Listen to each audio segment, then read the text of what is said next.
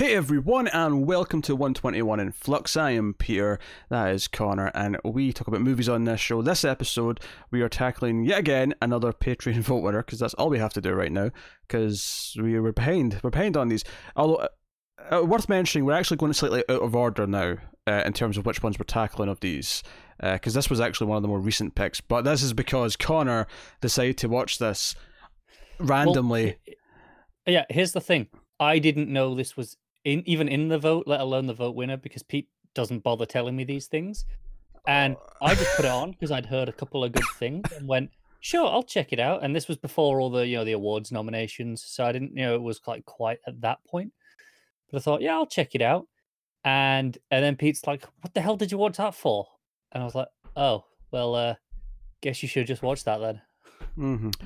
Yes. Yes, we're doing Parasite. Parasite is the big kind of like out of nowhere film from last year. Like it got a lot of buzz. Like almost like just all of a sudden there was this Korean film that everyone was talking about, which happens every so often with Korean films. Actually, Korea seems to produce some of these gems that kind of come out and capture the world by storm. And this is probably the biggest example of it because I remember this actually getting a pretty decent theater run in the US, which is not that common. It really kind of stuck out as being more notable. I do genuinely feel if something like Old Boy came out now, it'd have even more like, fanfare now than it would have back in 2003. I think the world's changed enough that they get more buzz now. But I kind of want to credit kind of online streaming with a lot of that. I think just the availability of foreign movies is so much easier now, as opposed to having to go and buy a random DVD or Blu-ray.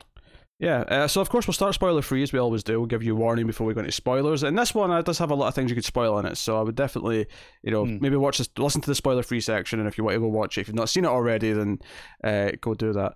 But yeah, Bong Joon-ho is the director, and I've got a really up and down relationship with this director. Like for every movie of his that I really like, there's one that I'm really lukewarm on and just don't care about.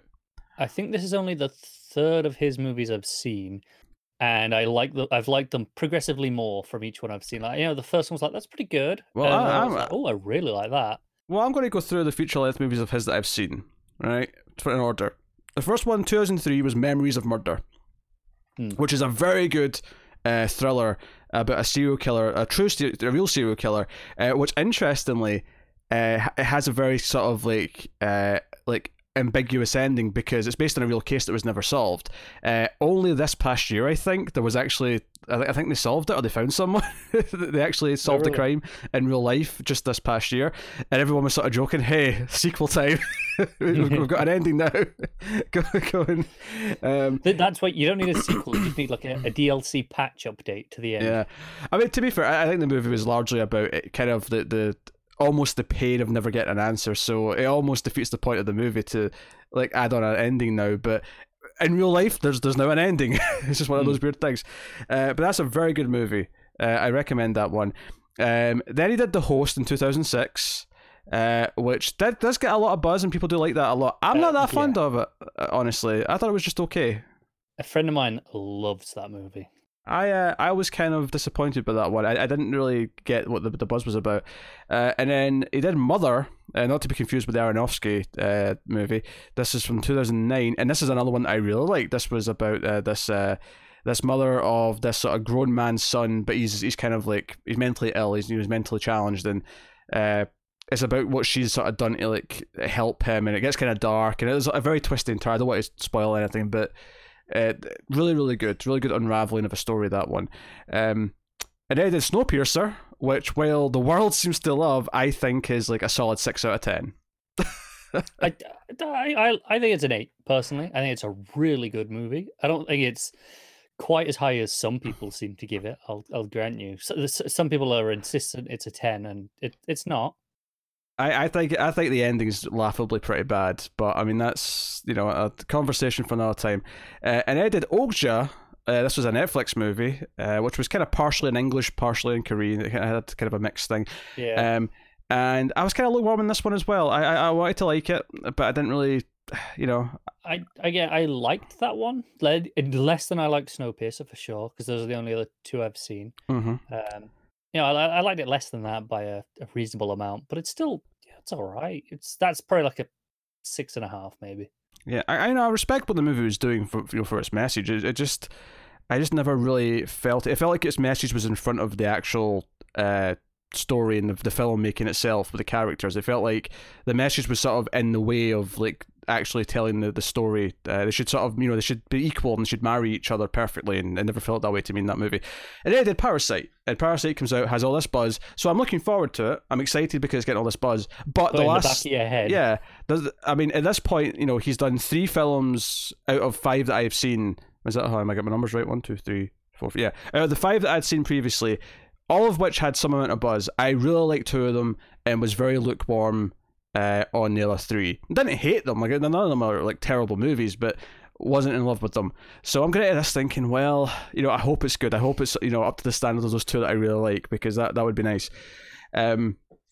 Or does it even does it even the playing field? Because if this is great, then that's me. I'm even 50-50. Three lukewarm, 3 greats. There are directors with a lot worse odds than that. There absolutely is, and directors that I really like that have much worse odds than that. Honestly, they've just made enough movies over the years that they've eventually churned out some shite. Yeah, they've accumulated enough good ones over the decades that hey, I really like them. Spielberg springs to mind. Nah, he's a bit different because he was really good for a couple of decades and then has been really mediocre since. Yeah, that's what I mean. Over the whole filmography. Yeah, but that's different. I'm thinking more someone like Ridley Scott, who makes bad stuff in between the good stuff. That's true. Yeah. And then every so often he hits you with a great movie. It's like, oh, Ridley Scott still got it, but then he makes like 3 stinkers after that. But then there's another one that's great. Spielberg wasn't like that. Spielberg was pretty much all gold up until the mid-90s, and then it's been kind of There's a dividing line. Yeah. Basically, the combo of Jurassic Park and Schindler's List just took it out of him, and since then it's just not been quite the same. And I know some people are going to argue and say Saving Private Ryan. They're wrong. It's a good opening, I'll give you that, but everything else after that is kind of sentimental and hampered by the fact that it doesn't live up to that opening. Anyway, I'm going into a tangent.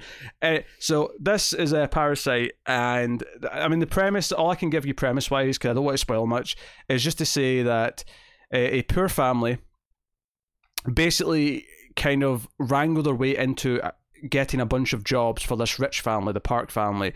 It starts off with the son getting the job fairly legitimately. And I say fairly, it's not 100%, but it's, he's a recommendation from his friend. He's recommended, he's supposed to be like a college student, and he's going to tutor the teenage girl in the family. And he kind of gets that fairly legit, but then from there's this knock-on thing where he kind of like lies about knowing someone who can do this job, but it's actually his sister, and it progresses from there. And that is all I'm going to say in spoiler-free. Everything else, I feel like you have to go in not knowing. So I will ask the question, because obviously this was the first watch, because it was a new movie, but Connor, how do you feel about Parasite? I am fully with the film circle saying that I love this movie. I'm completely on board. Sorry, I thought you were going to jump in with yours there. No, you usually talk for an annoying amount of time. Actually, I thought I had plenty of time to take a drink. Well, I'm sorry. I feel like this movie is maybe flawless. I'm struggling to think of anything, to be honest with you, that I can really say negatively about it. So this is where Pete going to tell me, it's just all right. That is not the case. I thought this was very good. Easily, and he's better half. If I'm describing his filmography in the two tiers here, this is definitely in the better half. And what's so funny about this is that I can compare it directly to Snowpiercer, because they're both about class systems, and I think this is so night and day above Snowpiercer. It's not even close. How much better this handles, how much wittier, how much more. I don't even say subtle, but what's the word I'm looking for? More poignant, more. Just there's more of a delicate touch, and it's not that it's, like I say, it's not subtle, but it does it in this way that it's really inventive and playful, and not just here's the sci-fi trope that you've had 100 times before, and we're going to beat you over the head with it and make it just so bluntly obvious in your face. On that, I was a little glad that it wasn't sci-fi, because I went in very, very kind of blind, knowing that the last 2 movies were Snowpiercer, and then. It's called Parasite. I'm like, okay, is there something? Just in the back of my head, because that's where the last couple of movies coming off of that, and seeing the name, so it was refreshing to see that it wasn't. Yeah, yeah, it's just not a sci-fi movie. No, I don't think it's saying much to say that, but and you mentioned Snowpiercer. That I liked Snowpiercer more than you did, but this is still like leagues above it. yeah, I don't. I feel like. Honestly, I think this director, see when he stays with grounded characters, because I think it's really obvious. If you look at the movies of his that I like, they're all grounded thriller dramas, maybe with some humor, but they're all like these realistic sort of things. Whereas the movies that I don't like by him, The Host, Okja, and Snowpiercer, is all the stuff with the monsters or the animals or the train in the post-apocalyptic future. Like it's all the sci-fi ones, which is funny because I love science fiction. I love more often than not, I will say, not given the sci-fi half of this director's filmography, but this is the one director where I don't like his sci-fi and fantasy stuff. It's the more grounded, set in the real world, where he's making dramatic points, he's talking about people in society, and he's talking about these things, because all of those three movies do that, and this one maybe even more so than the other two. But they all have something to say. He's a very vocal director about what and his work, that is, about something. And I think this movie, it's so confident in what it's doing. The opening shot, and I always say this, movies should do this more often, and lots of movies that aren't like well crafted don't do this. But it's something that I said about 1917 recently. I saw that, I reviewed it with Tara, how the opening shot of that movie. Now, admittedly, that's a weird statement because it's technically all one shot, but I just mean the opening moment, right? Yeah. In like 10 seconds, it tells you what the theme of this movie is, right? Something as simple as one hand reaching for the other and pulling his friend up as being the focus of like the first minute of that the movie, and it tells you, okay, that's what this movie's about. It's about this camaraderie. It's about those two. I'll leave it at that. Go see 1917 if you haven't, because it's fantastic, and go and watch me and Tara's review. Also a great movie from 2019. Yes. This movie does a very similar thing. The opening shot, you're looking at a street. And we can see it from through a window because the window's quite dirty, right? But you're looking at a street, and then the camera just comes down, it just cranes down to where someone's sitting on a bed, and it makes it very clear that we're going sort of underground. We start up in the street and we go below the street. So simple. We're going beneath this line. We're going beneath this, to the working class. We're going to this lower tier of lifestyle, right? It's so simple, and it tells you immediately there's people up here, but these people are down here, and that's it. And actually, when I was reading up about the movie afterwards, how it is kind of a thing in Korea to talk about people who live underground or live in these like half basements. It's very much seen as like a sort of lower class poverty lifestyle. Like it's a very specific thing. Yeah. Because it's something that's relatively common there. Whereas like we don't have that around here. We don't have these semi-basement places. It's not. No, I feel I could think of our own kind of equivalents. Yeah, but it would look different, of course. Yeah. So, and the movie plays with that. It plays with that, and then it plays with that within that as well, which is wonderful. It takes that opening shot, and then that's your thesis. Your thesis for the movie is that opening moment, and then the movie delves into it. And from that second, it felt confident. I felt like, okay, this is, and obviously I didn't really know what the themes of the movie were until a few scenes started going, and I got what it was doing. But thinking about it again, after seeing some of the movie, and then especially when I'm done with it, I'm like, yeah, that opening shot sets the whole thing up. It's perfect. Yeah. Oh, it absolutely does. And it's funny that you kind of mentioned in discussing some of his other films that there's confidence that this one has that some of the others don't. But you talk about how this is a really grounded drama, but it's very funny as well. And from the first like couple of minutes, there is a lot of comedy to be found. Yeah, that's a really consistent thing in Korean cinema, actually. Like even some of the darkest, thrillers that I've seen from Korea have a reasonable amount of humor in them. It's just they're very good at balancing this, jumping from like the serious, like gritty drama to this weird, wacky comedy moment and bouncing back without it ever feeling like it deflates the mood or tension or. Yeah, we've spoken about this a few times. Yeah, whereas very few mainstream Hollywood stuff, filmmakers can do that. There's a couple of examples, but not a lot. And even then, it's not exactly the same type of humor as this. Obviously, I always bring up Joss Whedon because he's very good at inserting humor into otherwise very serious things. But it's different to this, though. A good example of the sort of the Western style that we're discussing here is another movie that came out recently that we talked about, is Jojo Rabbit.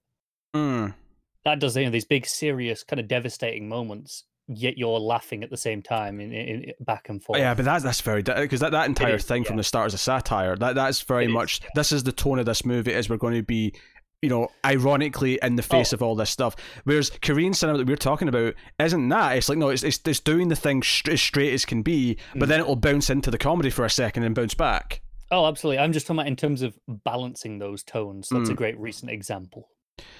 So the movie's fantastic at doing that. The cast is great. Direction's very confident. I know that they had like a full set to play with, because a lot of it's kind of in the Park's house, which is where, you know, most of the movie takes place. And you know, there's not a lot we can say in spoiler free really, except to say that it does have a statement. It goes in surprising places. It has a lot of energy. There's a lot of like, because the first half of the movie, it's almost like a heist movie in some ways. The way it's like sort of doing these montages of like the plans happening, setting things up. Yeah.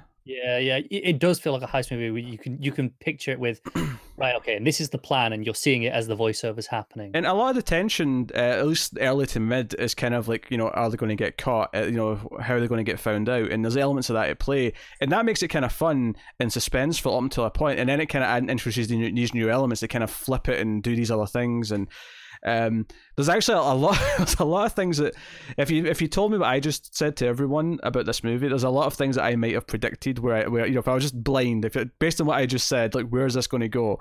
There's a lot of things I'd predict. I'm not going to say them here because I don't want to rule them out for spoiler's sake, but like, you know, there's a lot of things. Probably wrong, whatever you're thinking. Yeah, probably. So no, really, really good. And you know, it's like, I think the title, like, I think it's fair to say in spoiler free that the title, you know, this family are essentially leeching off this rich family. They're kind of surrounding them, and you know, they're the parasite, as it were. Or is it the other way around? You know, I think that's what the movie kind of explores, you know, kind of thing. So that's where the title comes from. It's not, you know, like Connor was thinking, a science fiction parasite monster that was making them do things. That was something just based off the title. I knew nothing else going into the movie. I'd see, okay, the last couple of movies from this guy, I know that they're in that realm. I saw the title and I went, well, what is this? And 5 minutes in, I was like, okay, it's not. But it crossed my mind. If any country's cinema can like start like this and then turn into that halfway through, it would be Korea. It is true, yeah. Korea would pull it off. I will say that. You know, but that is a strong visual style throughout. You know, it's just over 2 hours long, but it kind of flew in for me because there was so much interesting things going on, and especially, you know, once you start realizing what it's doing. Because again, I went in so cold. I didn't even know because what I explained to everyone at the start of the show, I didn't know any of that. I didn't know anything about this movie. But we can't just sit here and say nothing about it. Exactly. So I went in like completely blind, except I knew who the director was. I knew there was a lot of buzz, and that was it. And it's immensely satisfying. It doesn't pull punches, which is nice. And tonally, it's got, like, you know, a lot of serious commentary. It's got some really dark moments, but very funny moments. It juggles it excellently. This is the thing. The funny moments and the comedy make the darker stuff feel darker, because it's one of these things where you're watching, like, say, I don't know, pick a sort of lighthearted kids adventure movie. You're watching, I don't know, The Goonies, or you're watching like a Harry Potter or something like that. Ultimately, like, you know that the characters are relatively safe, right? The kids, at least, are relatively safe. So you're kind of in this lull of it's not a nasty movie. It's not a sort of movie where they're going to do something really. Whereas when you're watching something that's like R-rated, directed by, you know, like, you know, Lars von Trier, like, the worst of the worst could happen to anyone, and you're on edge the whole time, right? Yeah. So doing this thing where you have characters who feel that they're in kind of a lighthearted comedy for a few scenes, and then you do something bad to them, it actually hurts worse. It hurts. It's almost like real life, where a real living, breathing person that, you know, wasn't someone who was in dangerous situations all the time, all of a sudden is in danger, and you feel even worse. Because, you know, when you're watching a movie where, okay, sure, Sylvester Stallone and Rambo is in a sticky situation, but we've seen him tear through like hundreds of people with his knife before. You know, he's probably going to be okay. And even if he's not, he's going to go out like a fighting hero, right? He's going to go out fighting like he has. If it's a really just normal person who the context we've had is just everyday life, you're inherently more worried for them. Yeah. So bouncing from those more lighthearted things that make us care about some of the characters, even though we know what they're doing is wrong, to an extent, and we understand. And even though it's kind of this funny thing where we could discuss the morality of this, but outside of kind of lying about who they are, I mean, they're still performing all their jobs. Like, it's not like they're not doing those. There's a little bit of fraud involved. But, yeah, there's a little bit of fraud, maybe a borderline theft at some points. Sure, yeah. They take advantage of the resources. They definitely, they're not completely clean in the morality. They definitely are like pushing some limits, taking advantages here or there. But mostly they are also providing the services they are being paid for to a reasonable standard. Yeah. They're lying about their qualifications, but they seem to be succeeding for the most part. If anything, the only one that arguably isn't is the teenage daughter, because she's claiming to be this like art teacher and she's going to help their youngest boy to like be this great artist, and like whereas like the dad being a driver is like, well, he's still driving him and he's doing it, he's getting him to A to B, he's doing the job properly. The mum being like the maid, the housemaid, like yeah, she's doing all the cooking and cleaning. She like Yeah, and we actually do see that the teenage boy is capable of teaching what he's teaching. Like he is actually smart and knowledgeable enough to do this. It's why he's recommended in the first place. Yeah. The whole idea is his friend is going off to study in a different country, who was this tutor. But he's like, hey, look, I know you're not actually in college, but you know as much as I do. You can do this fine. I'll just vouch for you. Yeah, because he, the whole idea with the teenage son is that he's actually smart enough to be in college. He's actually smarter than most people who go to college. He just can't afford to go. So that the class system and the commentary kind of comes in a bit there. Kicking already, and that's very early on that's kicking in. So we'll leave it there for spoiler free. We'll say full spoilers from this point on. I'll take this time to thank our patrons. Our Patreon producers, that is, for the month. So thank you to David Short, Alison M. Fordyce, Cindy Palacios, and Tyler Hess. That's our Patreon producers for the month, which means they are patrons at the $20 tier or above. Of course, you don't have to be a $20 patron. You can support us for as little as $1 per month at patreon.com/MailFuzzTV, and you get bonus episodes of a couple of our movie podcasts. You get some outtakes and things like that whenever they happen to happen, because we don't do them intentionally. They just sometimes we tangent and we'll cut them out. Near the start of this said he was about to go into a tangent. Sometimes he doesn't catch himself, and we just go off on one. Yeah. And I'll just cut it out and put it on Patreon. And that's all at the $1 tier, and then there's voting rates and all the things at the $5 tier. So go and have a look and see if you're interested. But anyway, full spoilers then for Parasite, and I'm warning you right now, full spoilers for Parasite. So yeah, obviously there's this big change halfway through, right? And this is the thing. I love the first half of the movie. The first half where, it's a teenage boy first, and he does really well with the daughter. And we get this, we're told that the mum in the Park family is like one of these mums who researches a lot and thinks she's knowledgeable and but always over worrying about what her kids are, getting education wise and all that kind of thing. And there's a moment actually when he's doing almost a trial lesson in front of the mum to get the job, and there's a moment where he sort of like grabs her wrist, and it's to feel her pulse, because he's talking about her pulse, not going too fast and keeping calm. So there's a reason for it. But the moment he touches her, it cuts to the moment she's like, oh, she's ready to jump in. She's like, what? Contact? Physical contact? What's this? Yeah. And she's terrified. Yeah. So I really liked that moment. That was good. But so he does that, and then he recommends an art teacher for the little boy, and it recommends this person, and this is a sister, and she comes in all dressed up and interviews, and she insists on talking to the son on her own because that's how our lessons go. And then she kind of goes, "I'm not really an art teacher. I'm more art therapy." And she she just makes up some bullshit about some drawing that he's done. It's like, did something bad happen? Did wrong? And the boy's like, "Oh my god, how did you know?" For some reason, the son's got this thing about Native Americans. He's really into Native Americans, and he's got like a headdress on a lot of the movie. It's like Cowboys and Indians is what he's playing a lot. It's kind of, I think this was like a further play on the social class system, that they're kind of like, we'll just let our son, be into this to an unhealthy degree. Because this is the sort of thing that over time we've kind of went away from this and said, hell, maybe we should not turn this entire culture into a caricature that's only for like Halloween costumes and shit like that. But so I think that's kind of played into it, that they're just going along with this, because they buy him a teepee and everything. Like they go.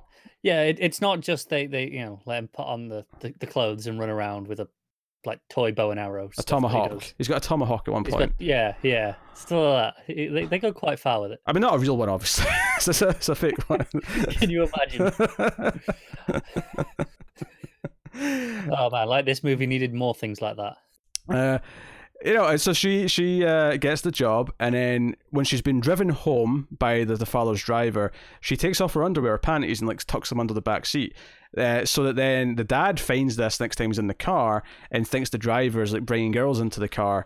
And this is more of the social class stuff comes up because he's talking to his wife and he's saying, "Oh, he's crossed the line." I'm like, I mean, it's one thing to do it in the car, but why cross the line going to my back seat? Why does he have to do it there? Kind of thing. Like, this idea of crossing the line. Like, the dad brings this up a lot.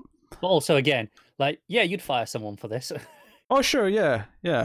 And it's funny because he actually brings them out of the house and shows the wife the panties, and she's like picking them up with sticks and kind of, which is actually really funny because later on when they're getting intimate, at one point he says, "I'll go put on those panties that I found in the car." And I'm like, wait a minute. Yeah, like they kept them. Yeah, like, well, why didn't you just throw them out? Why would you keep them? I mean, maybe because he knew Apparently he was they're quite kinky. Yeah, because he's it's like it's not something he wanted to bring up right away. He wanted to like let it settle for a bit, and then. But he knew he was doing that as soon as he just didn't throw them away immediately.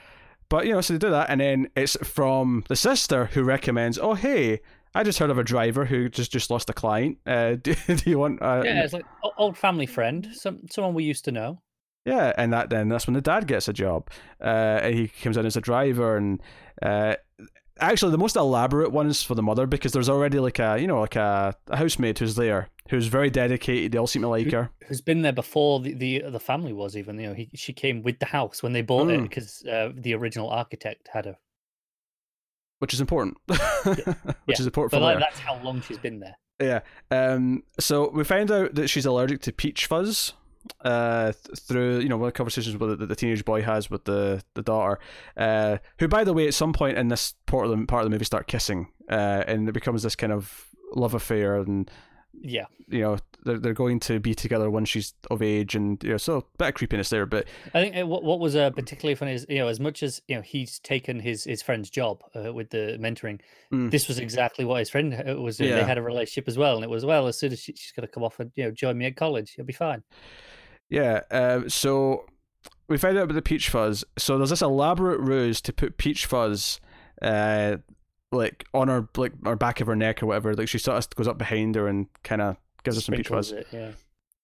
And this is to coincide with the dad who purposely like catches her in line at like the hospital or wherever it is, and then like tells the stories. Oh, I think she's got TB. I think she's got something. And then of course like they come home to see her coughing because she's just been dosed with peach fuzz, and so they fire her. They've put like something red on the tissues that she's thrown in the bin as well. So it looks like she's coughing up blood. And what's really fun about all this is they did a really smart thing here. I mean, in the writing, but the family. I mean, in terms of the plot, is that like. Because each one's recommended, like it's not the same person who's recommended each of the other people. It's always been the new person recommends the next one. It's chain, So they feel very disconnected to the Park family, and even when the dad brings it up to Mr. Park, he says, "Hey, there's this service because instead of like recommending a person, they make up like a fake service that gives you like a house cleaner, and say, hey, there's a card, and they got a card made and." He's like, "Oh, you don't even have to mention me. You can look the hero to your wife and just say." And they're like, "How do you know about this?" Because they asked me to join, but then you offered me a job, so no need. Yeah, it all comes across as very believable. So they hire her, and she's doing a good job too. But notably, the son notices that both her and Mr. Kim both smell the same, and this is where they realize that they'll have to use different soap and shampoo, detergent and things like that, so they all smell different.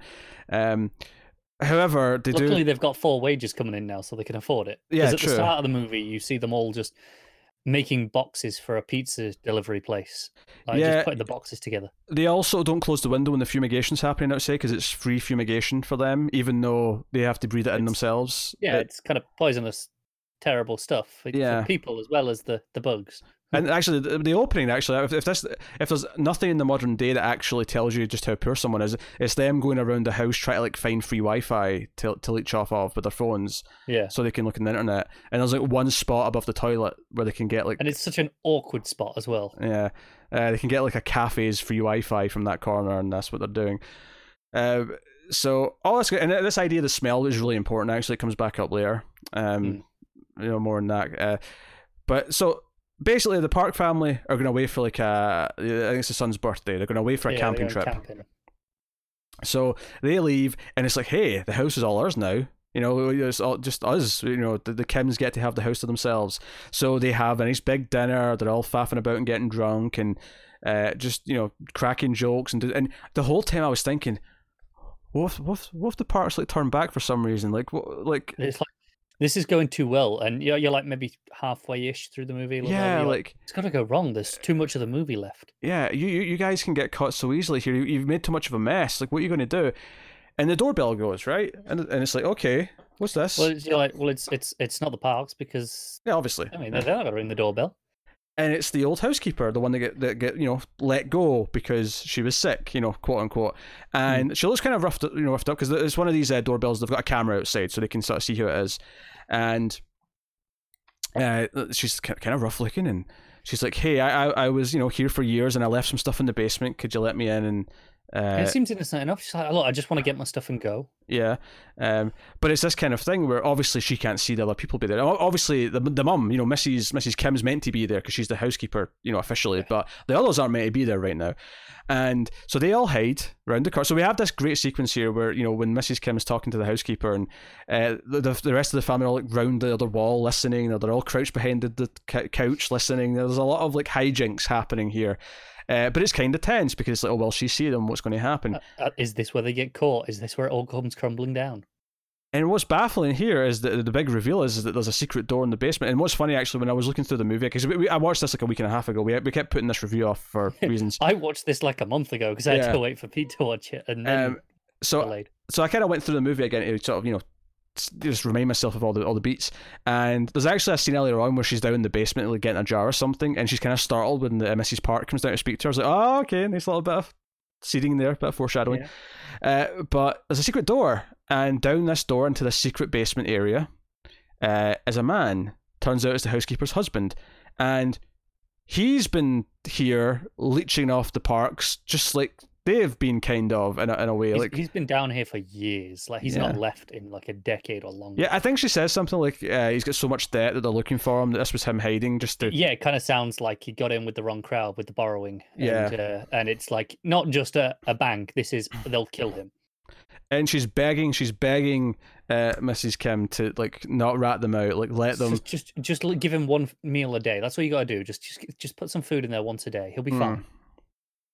And she's begging, and the rest of the family at this point are on the stairs, and they're all listening. They're all just confused, and so it's this wonderful thing. So the twist here so far is that someone was already doing this. It's not the exact same thing, but essentially someone was already up to no good and like sort of leeching off this family.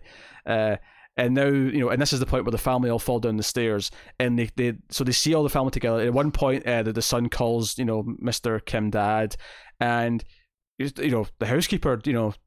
I'll give her credit. She whips out her phone and starts recording very quickly, and she gets this on camera. And again, it's something that is so believable because I feel like a lot of movies, especially, I feel like it's really egregious in like horror films as well. Like, you know, we'll just any excuse for the characters to not happen to use their phone in a situation where, in reality, people would. And this here is one of those things where, because often you feel it as they're writing their way out of it. It's an excuse. You kind of have to let it slide, or the movie won't work otherwise. But when they can do it and have it work. Not only do they use this, they use it so well because for the next little bit of the movie, it becomes this almost like a detonating, like, you know, it's almost as if someone's got a bomb and they're going to blow it if they don't do what they say, because they actually start a text with the video embedded in the text, but they've just not clicked send to the Parks. And it's like, oh, you're going to do what we say, or I'm going to press send. So we get a point where they're upstairs, and all four of the Kims are all sort of get their hands up, and like they're just sitting on the couch, just like eating and like being happy, and like, oh, what will we do with all this information? And we end up getting this slow motion like thing where one of them distracts them, and the phone goes flying in the air, and they're all wrestling for the phone, and so. Even before we get to the risk of the parts coming back, like all this stuff is extremely entertaining. It's extremely tense. It's funny in places because of this. What they're using to threaten them with is just really funny. Just the entire context of there was someone else hiding in this basement, and this has been going on for years, and the parks are just this gullible. Yeah, and they could now rat them out, but at the same time, if they rat them out, then their husband is going to have to find somewhere else to hide. So, I mean, if they'd had more time to think about it, it's something the Kims might have been able to argue. It's like, well, yeah, but then your husband won't be able to hide here anymore. So maybe we make a deal. Maybe we do to feed them and keep things going okay for the time being. But of course, the phone rings, and it's Mrs. Park. There's something wrong. I can't remember what she said was wrong, but something's wrong with the campsite. We're turning back. We're coming back. Can you... The rain, because this is about when the rain's really bad. Sure, yeah, that makes sense. And she's like, oh, can you start making this thing? It's basically ramen with some steak in it. That's basically what it was. But it's a specific name. It's like, hey, if you put it on now, it should be ready for the time we get back. And she's like, oh, how long is that? And she's like, 15 minutes. Give or take, and they're all like, "Shit! Look at this place." Yeah, because if just before the housekeeper came back, they were just eating and drinking stuff at the table, so the table is covered in trash. There's just like empty bottles of booze everywhere. Yeah, so they end up. So we get this quick montage of them clearing everything up and hiding it under the table and under the couch, and not really cleaning it properly, just enough to make it look okay for them walking past it, so they can clean it later. And so super fun stuff, all very good. And then the three family members, the three Kims who are not meant to be there, are hiding under the table in the living room. In the coffee table. Yeah. The son's actually hiding up underneath the girl's bed for it because he was trying to put her diary back, and then he ends up with them later. Yeah. But they're all under there, and because the parks come down, because the son's insisting on camping outside because he can't camp at the camping grounds. He wants to camp at home in his teepee. So the parents say, oh, we'll just sleep on the couch instead. So they're right next to the coffee table. And this is where they get kind of intimate at one point, and they're kind of, and they're having to listen to it from under the table. They're also having to listen to them talk about Mr. Kim, because Mr. Park starts talking about how he's got a smell, and how it smells like someone that you'd smell on the subway, and how it just lingers. Smells of paw is what he's saying. That's essentially what he's saying. And you have to, because this is probably where the real... I think this is really, obviously it's always been about class, the whole movie, and all those themes were really heavily done up until this point. But it's watching Kim's face as he says this. Trying to smell himself during this as well. Yeah, and just watching kind of his reaction to it, where you kind of really get the what it's really hitting at here, the emotional side of this, and how what effect this is having on him. Because it's not like the Kims are perfect people; they're doing things that are bad. No, but at this point as well, like he's been doing this job for a few weeks, few months, it's hard to tell the exact passage of time, to be honest. Yeah, because there's a lot of montages, so it's hard to... Yeah, but he's been doing this job reasonably well. There's been, no complaints about his work in any of this bit either. Like, I think he even acknowledges that, he's a good driver. He never crosses that line. He's always just there and does his job, and he's always on time. But then he just, he's like, but he smells of paw, essentially. And he's just kind of a bit heartbroken that he's just doing a good job and still can't get out of the situation that he was in. Yeah, it obviously a lot of what this is saying about social class is how hard it is to rise up from a lower class up to into the middle or upper class, like how hard that climb is. And the ending of the movie really hits that point home. But even here, this idea that even they're putting on the presentation, they're all getting dressed up to do these jobs, but there's still something they're noticing about them not belonging here. And it's something the son has as well. There's a moment later on at the birthday party where the son's just kind of looking out at everyone. He turns to the teenage daughter and says, do I belong here? And this is a question that kind of starts to really permeate in them, sorry. So we have this thing, and then eventually when they fall asleep, we get this great sequence of them all crawling out on their knees and elbows over to the stairs, because the house it's a really fancy rich house, and it's got this great design where the stairs go down on, because it's kind of like the house is above the garage, so the stairs kind of go down by the garage, and that's how you get out. Well, it's one of the exits anyway. It's not the only exit, but but it's fancy. So you come in the door and then up some stairs into the living room, essentially. Then very very swish. But It's just that's because three of them go. Mr. Kim goes last, and he's crawling across, and it's just at this point where like the son's got outside's got like a walkie-talkie, and he starts talking to his parents, and the lightning starts flashing. Probably one of the best moments from a pure filmmaking standpoint here is when the lightning flashes, and Mr. Kim is basically just lying there, not moving, hoping they don't see him, but looking terrified. Yeah, but he's clearly visible. Like if they just have. They just turn a little bit, that's it. Yeah, but I mean, I bet they don't see him though because they're just kind of half asleep still. They're just kind of waking up and they're not looking in that direction because they think there's no need to. They're looking out at the sun right in front of them. Yeah, there's no reason to turn. So so they get out, but when they get out, it's pouring of rain. They're running, and because we're all wearing basically pajamas, before, so they're running out in this pouring rain in pajamas, and they don't know what to do. And in fact, one thing I've glossed over here is that you're probably if you listen to this description and you've not seen the movie, why you're listening to this part if you've not seen the movie, I don't know.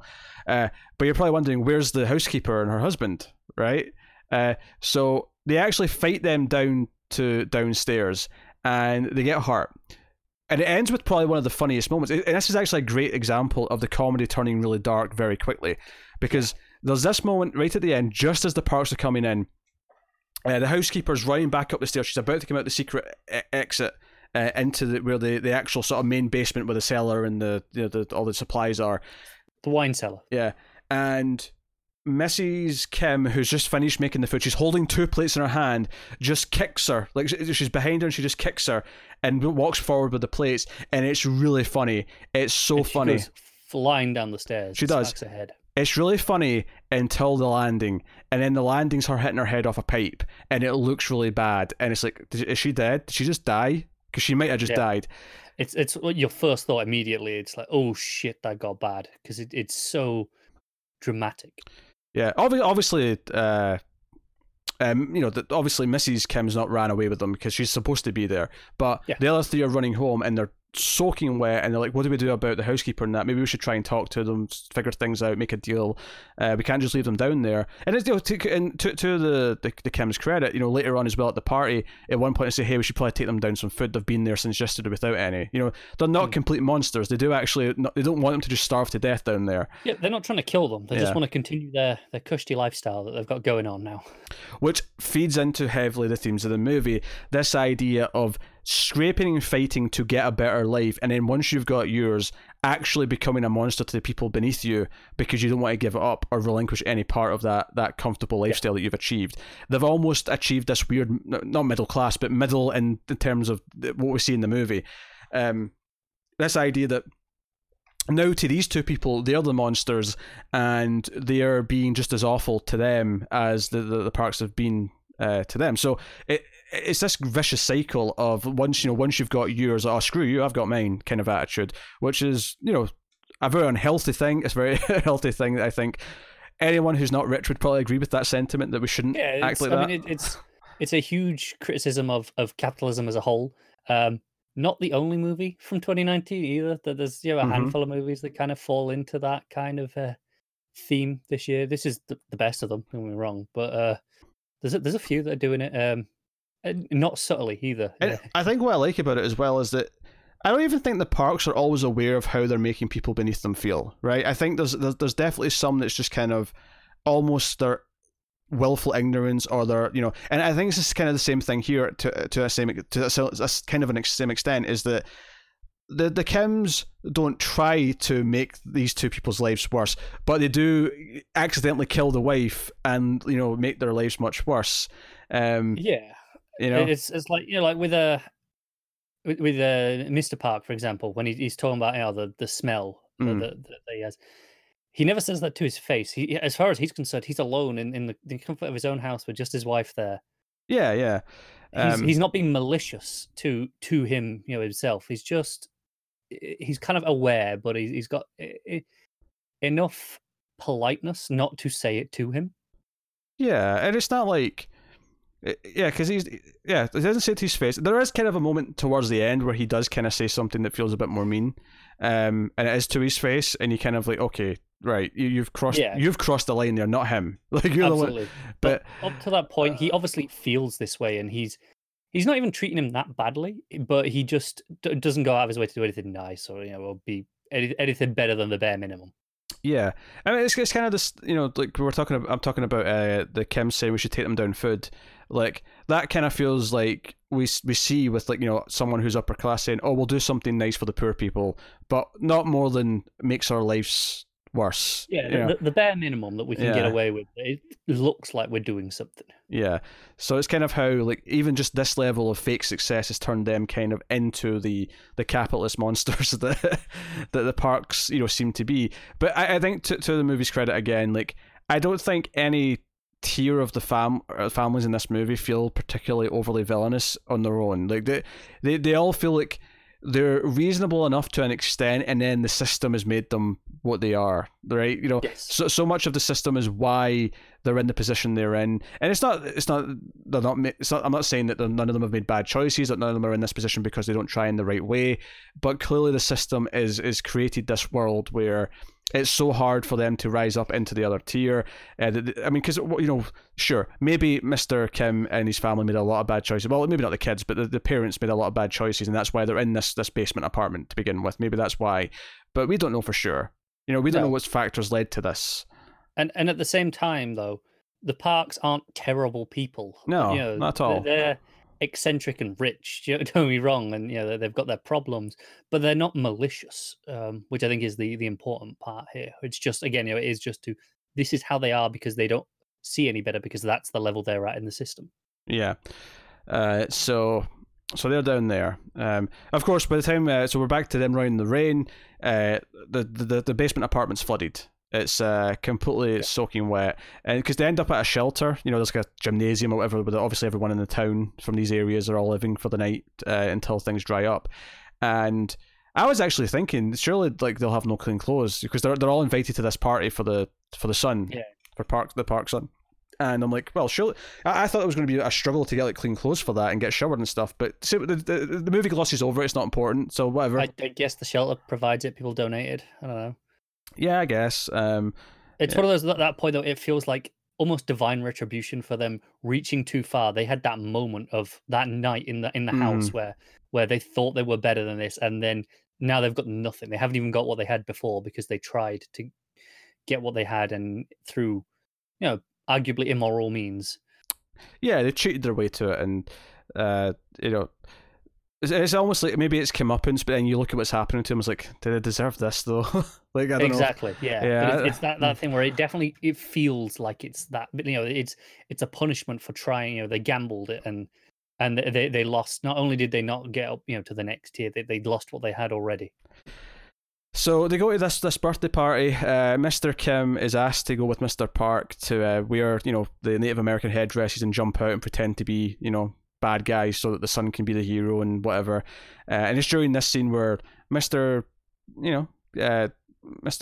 Kim is making some small talk and he's saying, your wife's really into this party. And he's like, yeah, she's always into parties, although she's especially into this one. He's like, well, you're doing your best. And in that line, the fact that he's giving him like some sort of compliment about him as a person is like, Mr. Park sees this as him crossing the line. No, we're not friends. Let's make this clear. This is part of your job. And you're being paid extra for this. So it all comes back to money. He doesn't look at him as a human being. He looks at him as an employee. Oh, absolutely, yeah. I think once you've got him at your son's birthday party, like you're definitely at least friendly colleagues. Like you're beyond, Yeah, I wonder if it's slightly different when the employee in question is at your house all the time anyway, because that's part of their job. Yeah, I mean, I can only go from what I've seen here because I've never had an employee in the house, nor have I ever been an employee in someone else's house. But I've always seen it kind of as a slightly. I mean, it depends what it is and how often you're there, I suppose. But certainly the housekeeper, it feels like she's kind of this like surrogate part of the family. Like it feels like over time you get to know her enough that she is kind of there and. In theory, not actually in this movie. Not in this movie, but typically, yes. Yeah. So, but it's just this weird thing where you like he's like no, we're not friends, and Mr. Kim looks he's got this like blank stare on him right now. At this point, and it's during this where things get really hairy because when they go down, when it's the daughter goes down to try and like give them some food, so the housekeeper is basically already dead. She's technically wheezing but like she's gone. The husband down here is kind of far gone. He's been banging his head on the wall and things like that. He runs at her and stabs the daughter. Well, actually, that's upstairs. Sorry. It's the sun. It's the sun goes down. Sorry, it's not the daughter. Sun goes down. Yeah, the daughter's up in the party, the backyard, because the sun goes down. And he gets attacked, and he runs away. But he gets like hooked on this like chain that the guy's like chasing after. So we get this really dark moment where the son runs out of the stairs way, and the chain just yanks back, and he falls back. And he comes up and he kills him with this rock, which was actually introduced at the start of the movie. It was his friend who recommended him for the job in the first place, who bought him something, a present, but it was this rock. Yeah, it was this rock that I think his friend's grandfather owned. And it's this thing that I guess this is something that we're just not aware of, but it's some cultural thing where it's like a good fortune. Like, if you have this sort of stone in your house, it'll bring your family good luck and good wealth. Yeah, we don't get that. At the very least, though, I kind of took it just with my lack of that understanding as just kind of like his rich friend got him a rock, something that's not actually that useful. It's just kind of like the sentiment's there, but it's really meaningless. The sentiment's there, but even like the father seems genuinely grateful by the gift. Like, so I'm assuming it isn't just a meaningless trinket. Like they genuinely do appreciate it, even if it is meaningless to us in the context that it has no real world value and to improve that. So I'm just going to adjust your camera because you set up a little bit too much, and I'm fixing it. So he drops this rock in his head multiple times. There's a great moment actually where he takes a drink of the what was it? Was it pickles or something? I don't know. There's like a jar of something. He drinks the juice out of it, and he smashes it on the ground.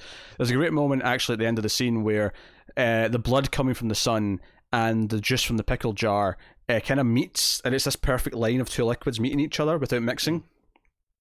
Because presumably the juice from this jar is just thick enough that it's not just mixing like Yeah, well, it's like oil and water. Yeah, and it just looks really good. It's not mixing. I think there's something beautiful about that. It's like the the idea that that they're always separate. Yeah, so really, really well done. And then he runs up, and he's got a bloody face. This guy, this husband. He grabs a knife from the kitchen. He walks into the backyard and just walks up and stabs the daughter, the Kim daughter. And everyone freaks out. The Park son faints. They all want to go. And the straw that breaks the camel's back for Mr. Kim is obviously Mr. Kim and Mrs. Kim, even though they're under the guise of like doing their jobs here, they both run to their daughter and they're trying to help. And which looks, it looks fine because it's like, someone just gets stabbed and they're trying to help. It doesn't really say anything. It looks like they're just being the good Samaritans. Yeah. But basically, because the Park son's fainted, and it's worth mentioning that the bad guy here, the husband, has been stabbed with the barbecue skewer, so he's down now too. Like he's dead. But Mr. Park doesn't care about the girl who's dying in his arms. He's like, no, we need to go to the hospital now for my son. Just get my son and go. Yeah, and then he just demands the keys eventually. And basically, this lack of caring about this other person here who's dying, flips a switch. Yeah. For Mr. Kim, sorry, and he just gets up. He pulls the knife out of the dead housekeeper's husband, and just walks up and stabs Mr. Park. So it's just chaos. There's just chaos happening at this point in the movie. Everything's going. It's brutal. There's blood everywhere. Absolute shenanigans, and you feel really bad because after this, because he just walks off somewhere. Mr. Kim does, and afterwards we find out that his son did survive. The Park son did survive. Sorry, the Kim son, survived. He got bashed into the head with a rock. He's got some damage, but he does wake up in the hospital. But we find out that his sister didn't make it. Yeah, her stab wounds did kill her, and Mrs. Park and her son are found guilty of a bunch of things. They don't go to prison, but they are found guilty of fraud and things like that. And actually, the mum may go to prison. He doesn't know. He definitely doesn't. Yeah, the mum does go to prison, I think, but he doesn't go to prison. And he goes by and looks at the house, and he basically figures out that his dad is now hiding in the basement of the Park house, which he kind of communicates because it was set up earlier on. There's a switch down there that sort of makes one of the light flickers. Yeah, and they talk about Morse code and why they kind of know it. So Mr. Kim from the basement does use Morse code because all the books to do Morse code are down there, and he sends out a message which his son does get, and he kind of translates it all. And and the message part of it is like, hey, I'm doing this every night just to hope you see it. Yeah, but repeatedly.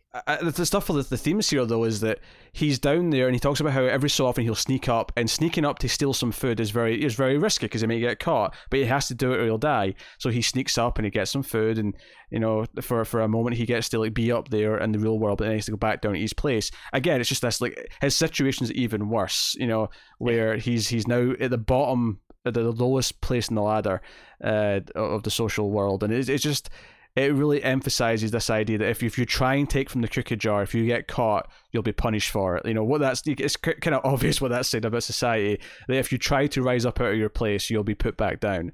And you'll probably be in a worse place than you were before. Yeah.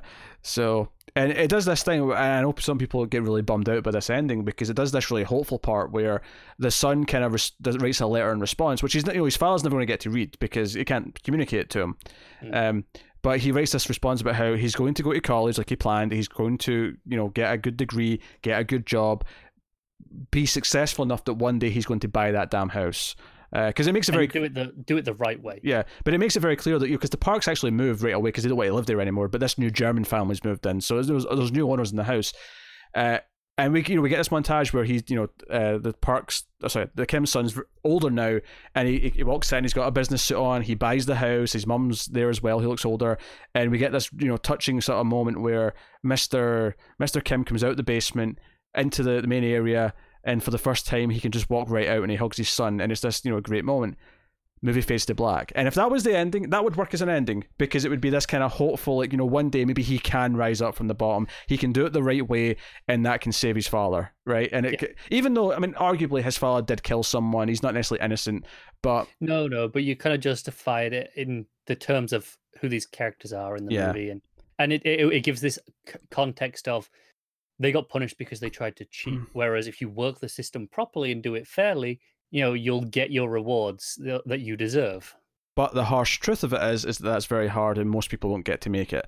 And the movie, after it fades to black, repeats the same shot as the opening. It starts off in the street at the window and just comes down to him finishing his letter. And it's like, he's not done this yet. He's going to try and do it. He said he's going to do it, but he probably won't make it. Yeah. And that's when the movie really ends. And it's a really bittersweet ending. It's this really sort of harsh reality moment of he's going to try, and director has talked about how it was tempting to just give everyone that happy moment at the end and give everyone this hopeful, like, maybe he can do it. But the point of the movie isn't to say that we can all make it in the system. The point is to show the flaws of the system and show why it's not working and why it isn't perfect, and why it kind of leaves it sad as well, in the sense that all this has done is make someone else feel like they need to work through the system rather than do something else entirely, right? Rather than try and change the system, they're a slave to it now because they feel like they have to. Fine, I will work the system, and you say there is still a hopeful element of that ending, in that he's going to try and maybe he will succeed. But I think the ultimate message of the movie, and whenever we do talk about the system and how many people are under certain lines of class or even the poverty line, it's like, people say if you work really hard you can make it and you can have that success. But the percentage of people who are making it should be much higher. The percentage of people who are living comfortable lives should be far higher than it actually is. Yeah, there are people who are working hard, like working 2 jobs, yet are, borderline still in poverty. And will never necessarily rise that much above that line. Yeah, exactly. Because the system's just against them. And... it's something that I think we can all relate to, and it's something that I think, unless you're, one of the 1%ers or, really rich, in which case, fair enough. In this case, this movie's not really for you, but okay. Hey, no, maybe some people, watch this movie and like maybe it inspires something in them, because every so often you get a rich person who does actually have a good attitude about this stuff and will, give to. Yeah, okay. It was broad strokes there, Sure. I'm generalizing. Yeah. Because I do not think this movie is... I think we've made this clear, but I want to really emphasize this at the end. This movie is not about hating the rich for having success. This movie is saying that the system is set up wrong so that not enough people can feel that safe or that successful. Yeah, because like I say, while even at the highest tier, the richest, they have some definitely negative traits, so do the poor people have some negative traits. And, they're not... no one in this movie is actively malicious outside a couple of key moments. And it's worth mentioning that the rich family in this movie are rich, but they're not like we're not talking like billionaires here. We're talking healthily rich, where they have a nice house, they can afford nice things, they're comfortable, but they're not like we're not talking about like like Bezos or Bill Gates or anything like that. Goes to work and does a job. Yeah, a very well paid job, but a job.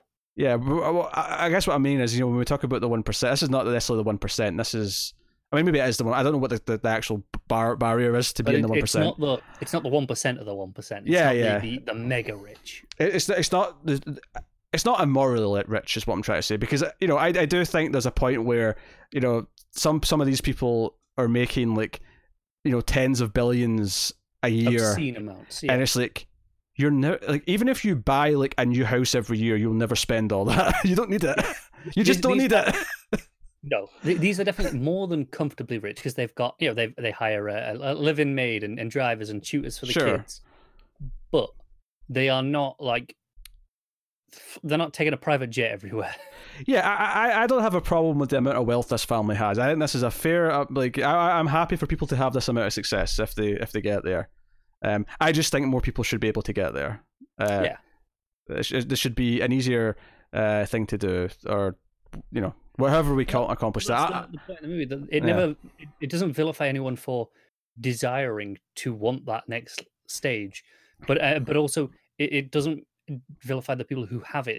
It's they're not doing anything wrong just for having that either. They got there presumably some way or another, and then because they had that, settled into this complacency and shifted their. Yeah, I think maybe one of the big things we've not mentioned yet is how the system kind of almost encourages people in different classes to hate one another. Like, the attitude that Mr. Park has towards poor people, how that's encouraged by the system and the way it puts him in this place where he's supposed to look down on people because they've not succeeded like him, and how it makes the Kims want to hate people at the parks and see them as these rich assholes who... Because they've got what they don't have, and what they feel they deserve more.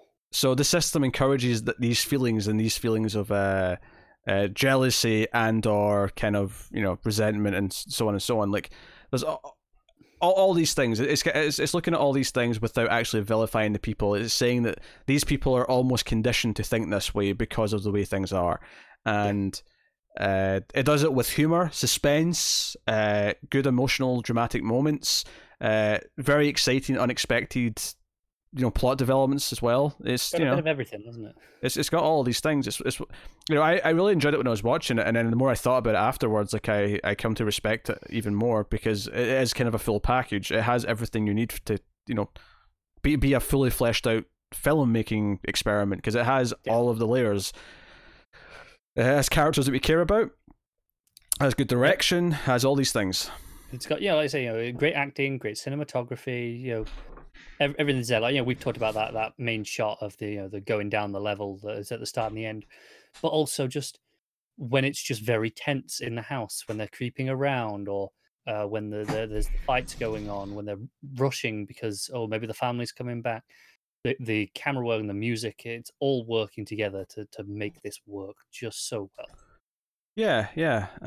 It's all fantastic, and I understand the set of the house was built like ridiculously, like because they knew what they wanted to do, so everything was built to accommodate like all their. It's very particular and unusual, but not so unusual that it's unbelievable for a rich house. Oh yeah, sure. I don't even just mean the layout though. I mean more like also like we want to do these shots, so we're going to have to make sure that all these things, yeah, like that, yeah. So, which is normal for set building, but like, really intricately, because I think this entire movie, I'm sure I read that he had the whole thing storyboarded. Like the whole thing was like put down on paper. I think that's kind of unusual for a movie of this style to be that exactly storyboarded. Yeah, that's normal for like sci-fi or like effects stuff and action stuff, because you have all the stunts and the visual effects to accommodate, so you have to really pinpoint what a lot of that's going to be. When it's just scenes of people in rooms like talking or things like that, it's just less usual to have everything completely mapped out like that. But and that neither way is right or wrong. I think there's an art to like going in and doing your basic coverage and then trying some different things, and then like almost letting the artistry of the edit kind of put it together. I think that's equally just getting like what looks right in the room. Yeah, I think that's equally as valid as completely mapping out exactly what all your shots are in the first place. I think there's an artistry to both of them, and they both work. Completely different styles and talents, but hey, both can very clearly get great results. So, yeah, that's Parasite. It's fantastic, basically. Yeah, I said at the start that it was like flawless, and I couldn't think of anything bad to say about it. And I've thought that before, going into reviews here or there, or the opposite, and things will pop up as we talk. I'll go, oh, there's that little nitpick. I've got nothing. I've got nothing to nitpick about, which is so rare. Yeah, because we're at ratings now, and I can't really nitpick or point to anything that I don't like about it either, which would maybe indicate that I should give it a perfect score, and I'm not going to, because I don't think I'm ready to go there, and I don't, I feel like it really has to. I've always said that there's no such thing as a perfect movie, right? If I give something a 10, it's not because it's flawless, it's because, everything. I'll put it this way: the actual threshold where the quality can't go any higher is really a 9, or maybe arguably maybe a 9.5 if you want to go to that. A 9.5 because we use a 0.5 in our system, so I would say yeah. But that final beat, that final thing that makes you give it that perfect score is less to do about it having a higher quality than something else you give a 9 or a 9.5. It's more about just what it means to you personally, that personal connection. Yeah, how it makes you feel when you're watching, or when you finish the movie. If it, finish the movie, or if an emotional resonance, just something extra that gives it that push. And I'm not ready to give it that yet. Maybe more viewings, more time to digest it. It's the sort of thing that maybe could get there, but as it is, I think it's a wonderful 9 out of 10, and clearly one of the best of 2019. Obviously, all of our top 10s will be happening in March for 2019, so look forward to that. That's coming up. But what are you giving it? I am going to give it the 10. I gave it that when I came out, just as a reaction. I was like, oh shit, right? That was my thought. And I've done this in the past where I've done that and then gone back and gone, do you know what? After some time, I've let it sit with me. It's gone down. But this has been nearly a full month since I watched it. What's funny? And I still feel the same. What's actually funny for me is it's actually kind of went up for me. Not that I thought it wasn't that good when I first saw it, because I thought it was great. But I think the buzz, because I couldn't see it until this month, and the buzz has been building since October. The buzz, the hype levels for this were so insanely high that I was expecting to be completely blown away, and it was really great. But I didn't feel blown away. It was only afterwards, when I thought about it more and more, that it kind of crept back up to no, this is actually really good. I kind of get what people are saying.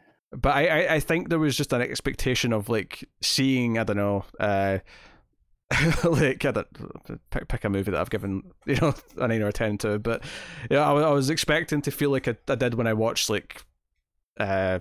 Aliens for the first time or so. I don't know.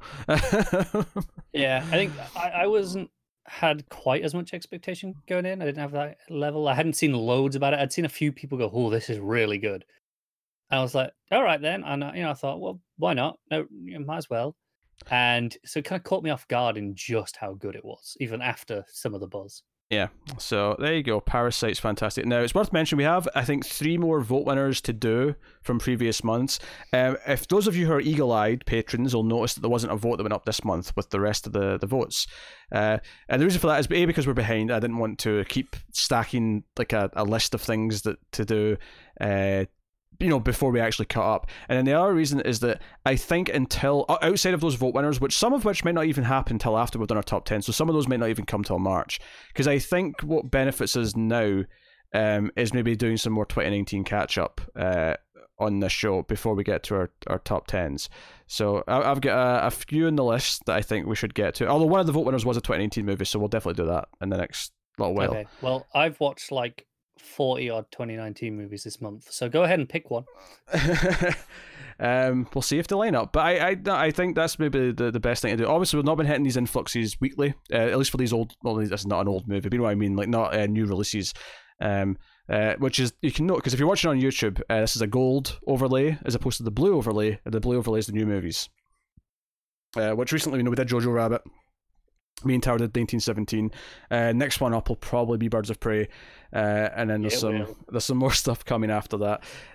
Actually, that's not really in February, because most of February is actually, because there's a lot of new movies I need to see in theaters in February, but it's all Screams movies after Birds of Prey. It's Invisible Man. Well, hang on. You are overlooking one very important movie in February, and I will not stand for this. What? Sonic the goddamn Hedgehog. Oh, that's right. Yeah. Okay. Yeah, I'll review Sonic. What's just I saw it. I'll review Sonic. I'll go see it if you want to review it. Yeah, I'll review Sonic.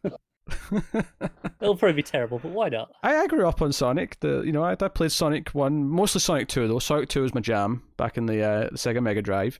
So, but anyway, so that's some movie stuff coming up. Now I'm not saying the votes are done forever on Patreon. The votes will likely return once we're past top 10 season and once we're past catching up on the votes that have already happened because we're behind on them. One of the other movies should be soonish because I watched it. Well, it's like 2 months ago now, but just wait on Pete to finish it off. I'm not making promises, so it'll come when it comes. But yeah, so that's kind of the plans coming up. Obviously, though, check out our other movie shows. Streams After Midnight is myself and Tim doing horror movies, which does include a lot of new films. We've not done our we're actually doing 2019 catch-up season ourselves on that show over the next couple of months as well on the build-up to our top 10s, which we'll do around the same time as the main top 10s for this show. Also, the Atomic Cinema Experiment, the Ace, the sci-fi movie podcast I do with Tara, which isn't doing 2019 catch-up because there's not actually as many sci-fi movies out every year to do that with. So it's just business as usual. They tend to be more expensive than the horror ones. They just shit out constantly. Well, you say that. We've been doing a lot of 70s sci-fi. Okay, modern sci-fi movies tend to, not exclusively. You get a low-budget sci-fi. That's the thing. You don't get as many with the releases. So you do that. Anyway, so like and subscribe, all the usual stuff. Get us on the Twitters at mailed_fuzz for channel updates. If you want to support the show, you can rate the podcast on Apple Podcasts. Give us 5 stars. More people will find us that way. We mentioned Patreon earlier if you want to support us financially for as little as $1 per month. And then otherwise, that is us. So thank you once again for watching or listening. We always appreciate it. Keep watching movies, guys. And if you can get it, it's always nice to have diplomatic immunity.